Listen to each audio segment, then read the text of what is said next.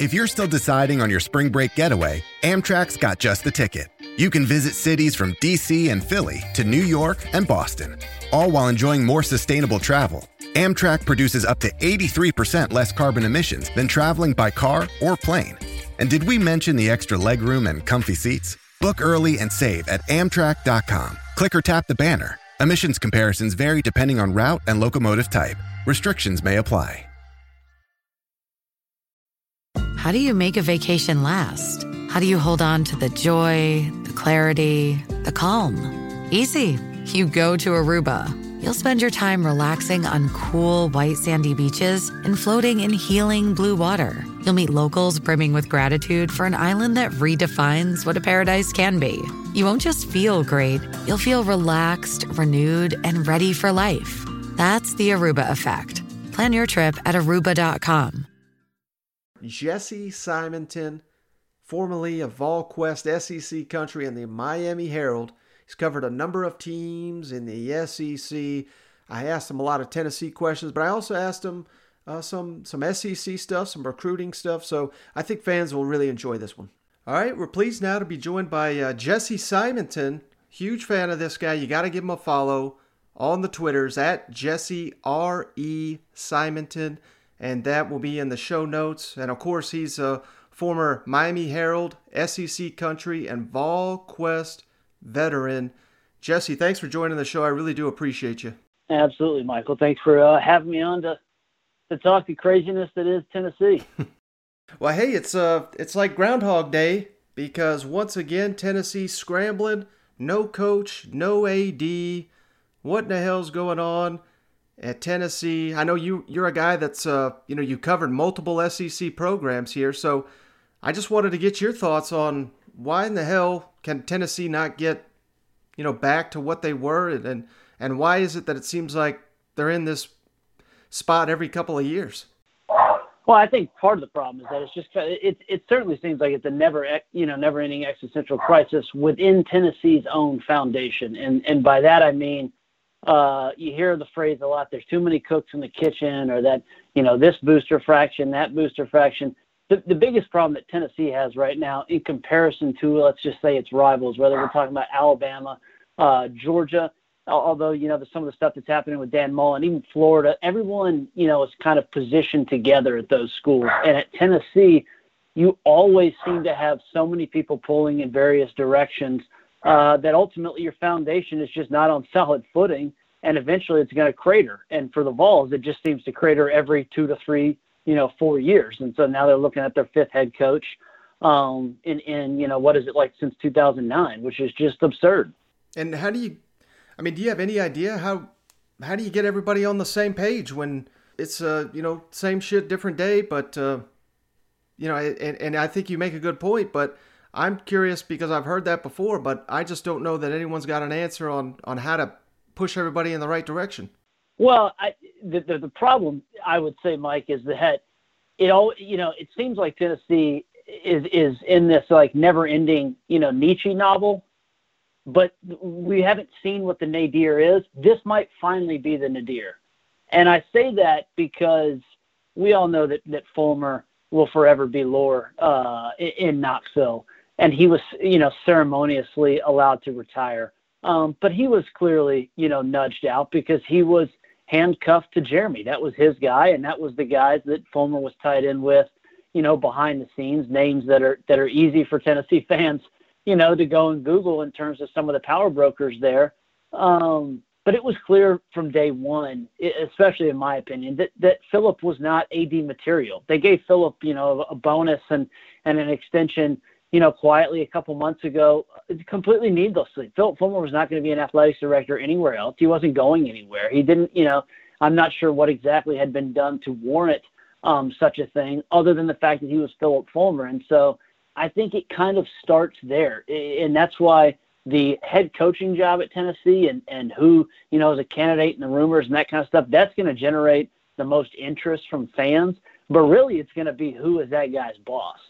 And how can that guy basically build the boat and get it actually pointed in the right direction? Fulmer loved to use all these boat metaphors and all that stuff. And then Jeremy goes and, it was a year. It was my last season covering the Vols, 2019 or full season because I was there in the spring this past year. But 2019, when right before the Florida game, he used the whole Titanic metaphor.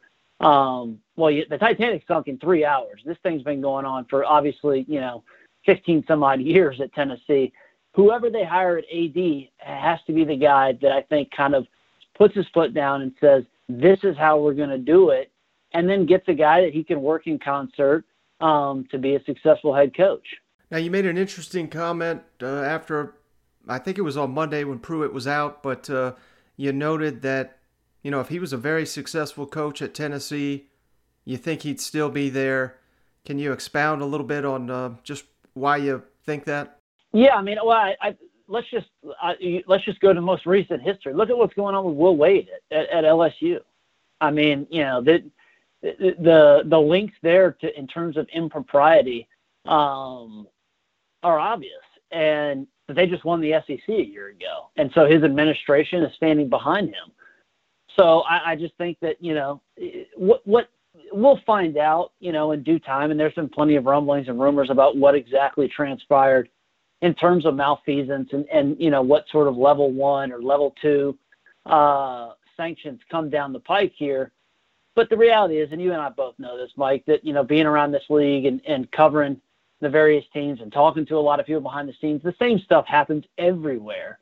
But it is almost, I heard someone say it's almost procedural how Tennessee screwed this up. And I think that's a good way to put it because, if the procedures were better, if you kind of had your ducks in a row more, then the likelihood that this gets, sniffed out if you're winning becomes, I think, clearly, reduced there. So if Tennessee wasn't getting trounced by Kentucky, if they hadn't, gotten just boat raced by Missouri, before, if that kind of stuff hadn't been on Jeremy's resume, folks sniffing around internally especially are much more apt to, just say, hey, we got a good thing going here. So let's we're going to look left instead of looking right. Now, I want to take you back to, I think, the most infamous day in Tennessee sports history, at least in my lifetime, the Schiano Sunday.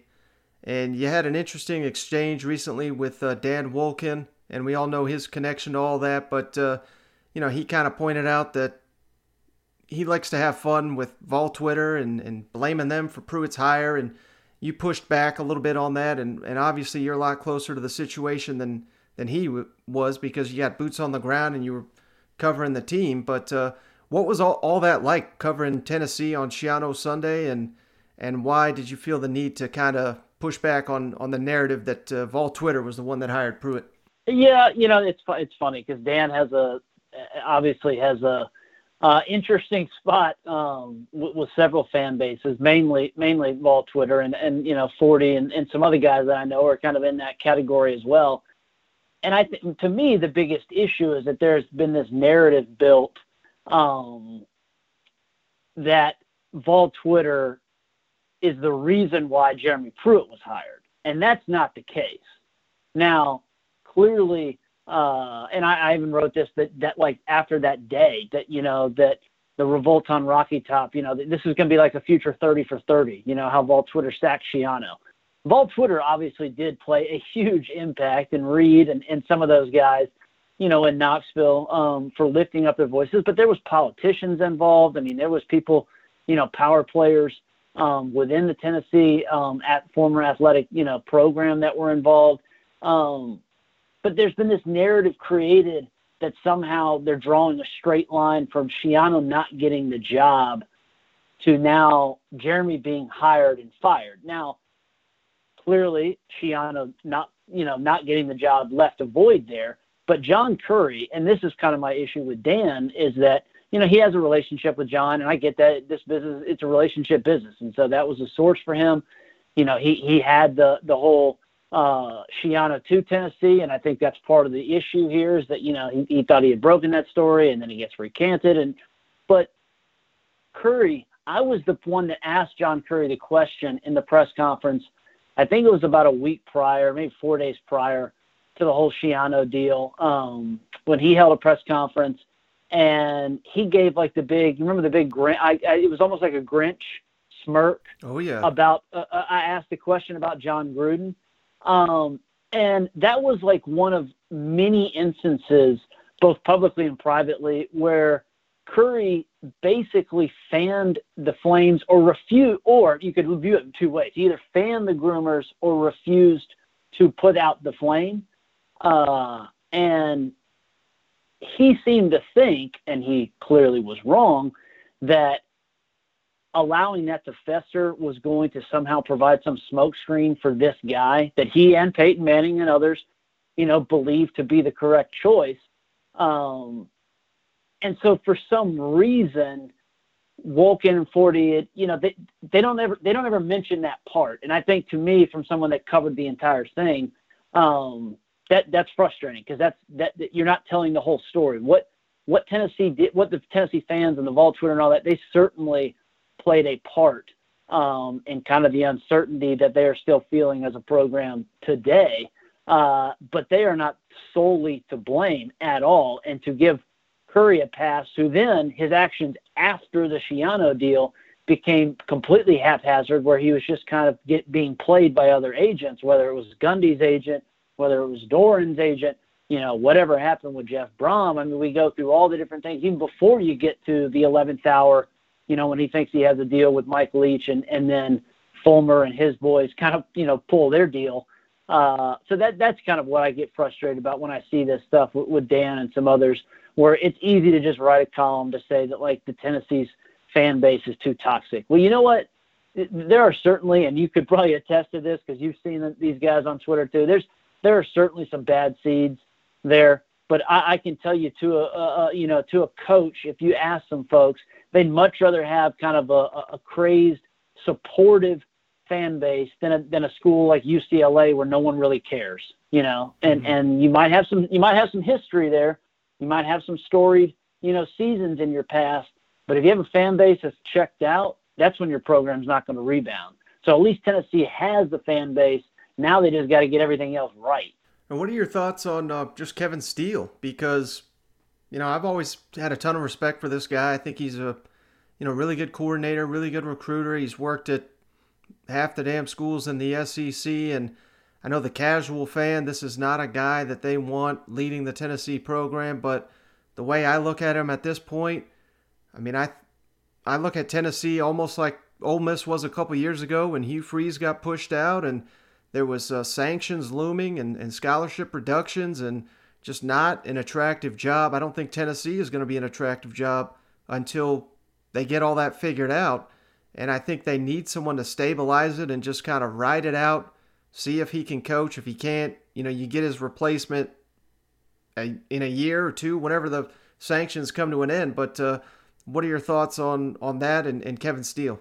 I mean, well, clearly Kevin's a hell of a defensive coordinator. I mean, I think he saved Gus's job probably on more than one occasion in the last couple of years. Now, the fact that we got a whole Palace intrigue deal where what happened at Auburn, and now he's at Tennessee, and he's boys with Fulmer. And I know that Kevin and Pruitt, go way back, and Pruitt was a GA for him, and that's what Kevin's selling to Tennessee's team as we speak. They had a big team meeting, I believe, yesterday, and he's out there telling them that, look, Jeremy and I are a lot alike. I'm just older, give me a shot. But this certainly seems like this was kind of a contingency plan from the players behind the scenes when you have an alleged hiring freeze and then Kevin's allowed to get a job. And suddenly, a week later, Jeremy's out. As a future head coach, I think that he is clearly a candidate. I mean, he was a guy that, Philip was very close to hiring. I mean, Philip liked all three. When it came down, Philip really liked Jeremy. He really liked Mel Tucker then at Georgia, and he really liked Kevin Steele. And I think part of the issue then was that there was a bit of too much of a good old boy. How many of these guys is he going to bring back? And the irony is that may happen anyway. So, if Kevin is the guy and Rodney Garner's still out there, I would certainly imagine he comes back to Tennessee again. So we'll see. I think the big thing, and again, I'm not on the ground anymore, but kind of talking to some folks who are, and just kind of knowing the future, because I did have a little, when I was at VolQuest, I certainly worked some with Austin Price, on the recruiting side. 2022 is a huge recruiting class class for the Tennessee in terms of in-state talent. And it is about as talented as they've probably had, I guess, maybe since what was the 2018 class with Cade and some of those guys.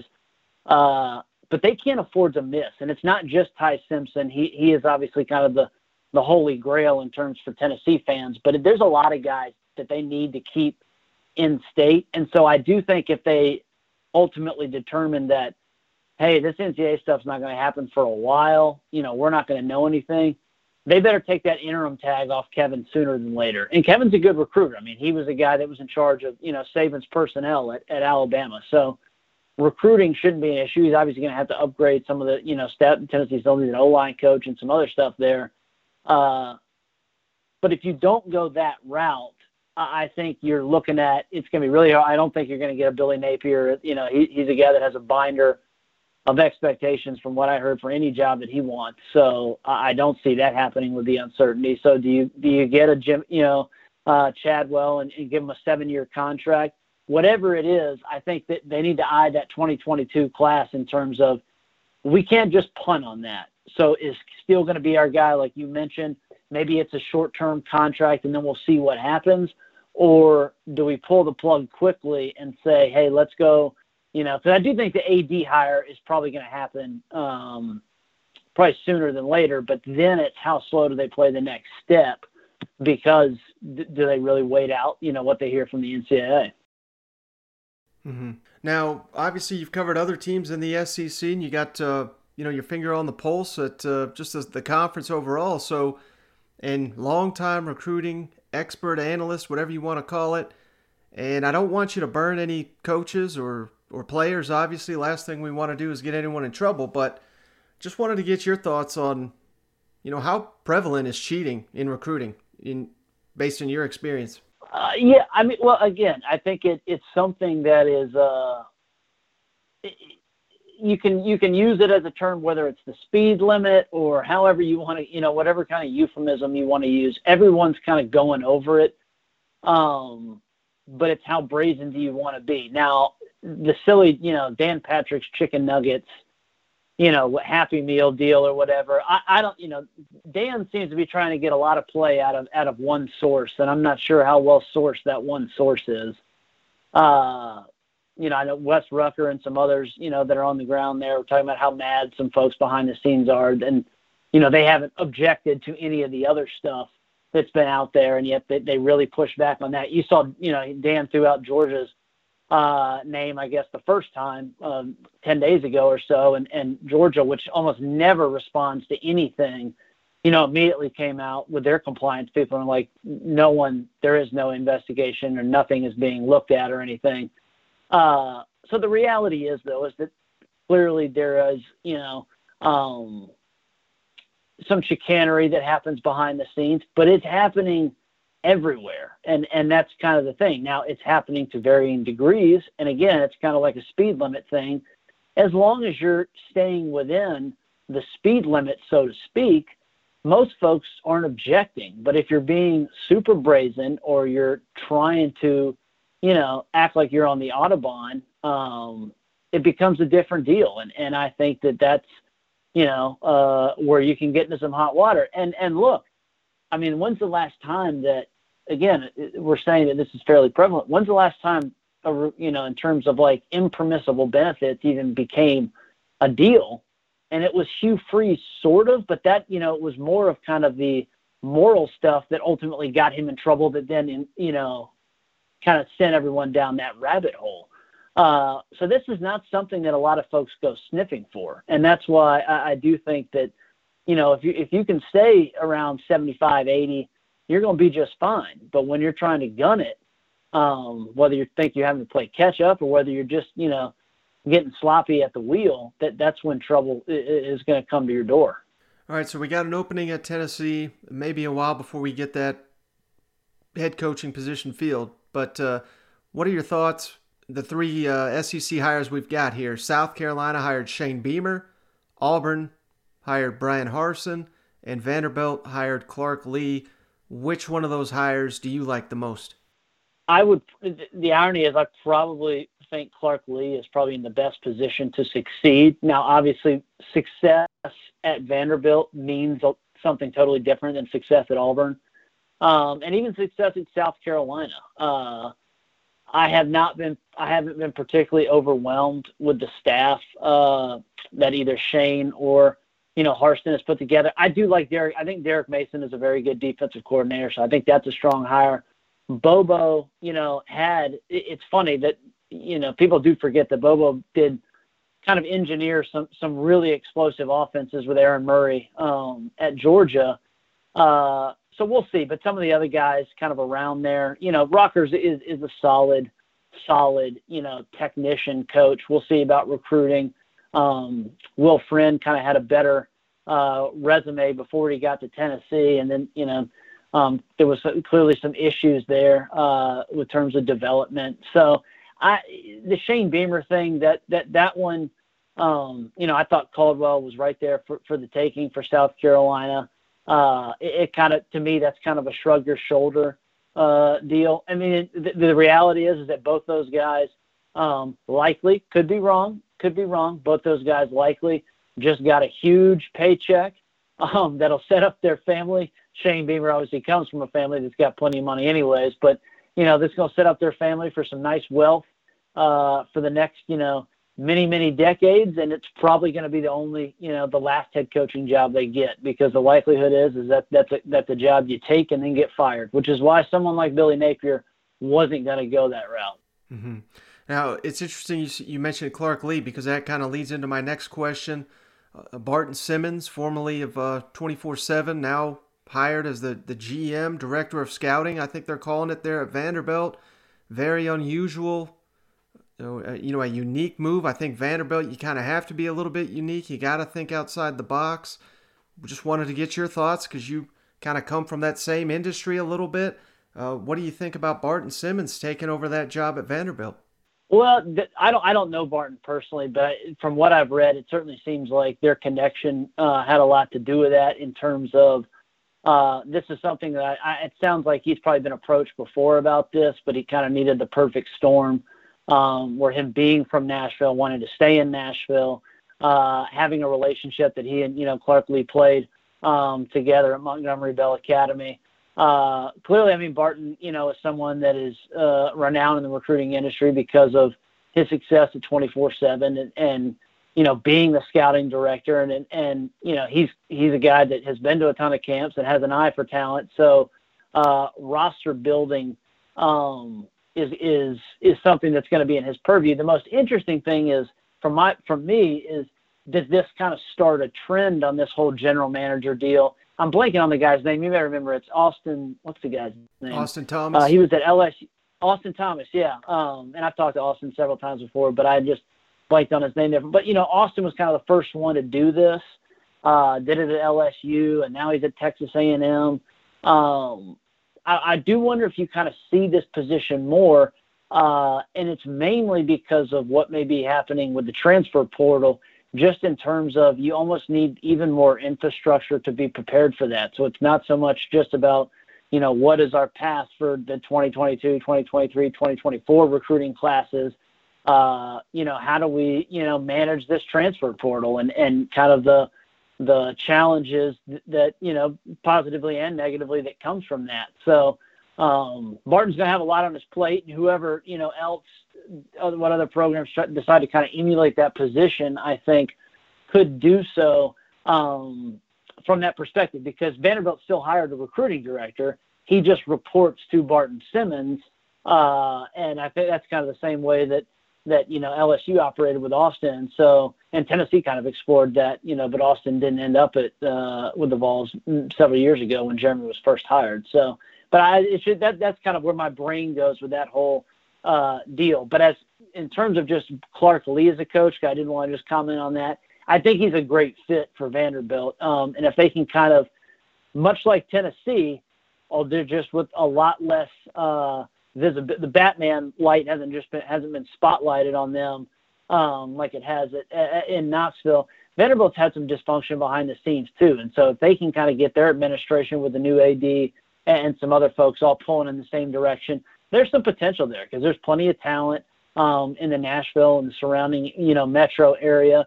They're not going to compete for championships, so to speak, but I do think they can kind of elevate and maybe kind of move up in that pecking order of the SEC. There's no reason I don't think that they can be, better than Missouri and at least on a footing with a team like South Carolina. All right, I want to get you out of here with 2 quick recruiting questions.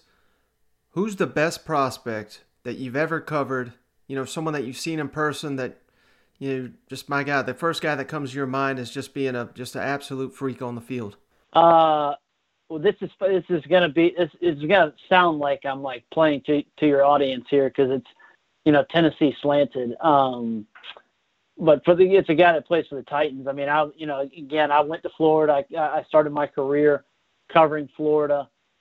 Derrick Henry. I was not actually really doing any recruiting coverage, hardly at all back then. But he was a guy I did see play in high school, and the guy's stats have been rattled off, a million times on how many 300-yard games and stuff. He was just he was every bit the monster meme that you see, with him standing next to Mark Ingram in the national championship game that's been passed around a bunch of times throughout the years.